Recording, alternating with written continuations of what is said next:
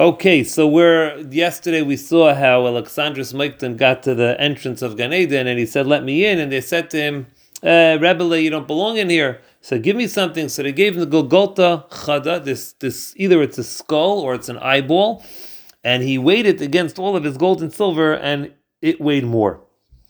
So the Gemara on the Aflam Beis about 10 lines from the end of the parak. Amar Lahain LeRabbanon. Alexandros says to Rabbanon, "My hi." Like, what's going on over here? What's the indication? What's the significance? Amri, the Rabbanan responded, Golgotha de ina de bisra v'dama. You got the skull of a basar v'dam. Deloi kasava. The skull or the eyeball that desires things and doesn't get satisfied. And that was the point that they were saying to you. You're busy conquering and want to conquer the entire world. You're never satisfied. The human eye, by nature, is something that desires, and never gets satisfied either. Amar Luhu, so Alexandros said to him, Mimai dahachiyu.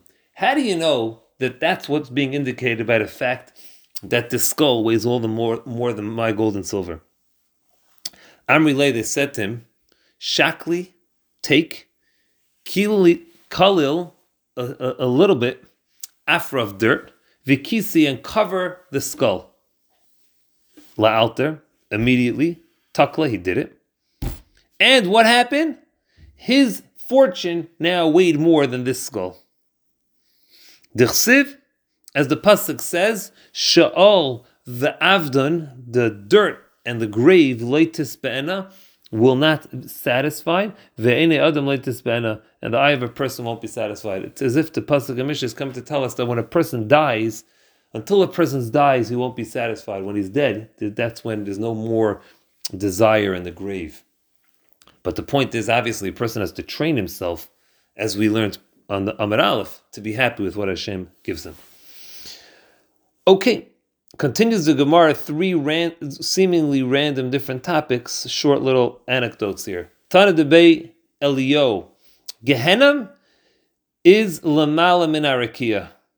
Gehenna is above the rakia. V'yesh aimim, there are those who say it's achere hare chayshech, it's beyond hare chayshech. Statement number one. Statement number two, Tana Rabbi Chia, Kol Isaac b'Torah b'layla, anyone who learns Torah at night, Shechina connected with Shechina is opposite him. Shenamar, as the pasuk says, Kumi raini b'layla l'reish ashmurais, and the continuation of the pasuk is, Shifchi, Dovi will sing the song for you, you pour kamayim like water, libech your heart, nechach b'nei Hashem. Amar Rabbi Elazar ben Azariah, Talmidei Chachamim marbim, Shalom ba'olam, Talmidei Chachamim promote peace in the world. Shenemar, as the pasuk says, "V'chol banayich chamudei Hashem Rav Shalom banayich al teger banayich," and the Gemara concludes as a boinayich.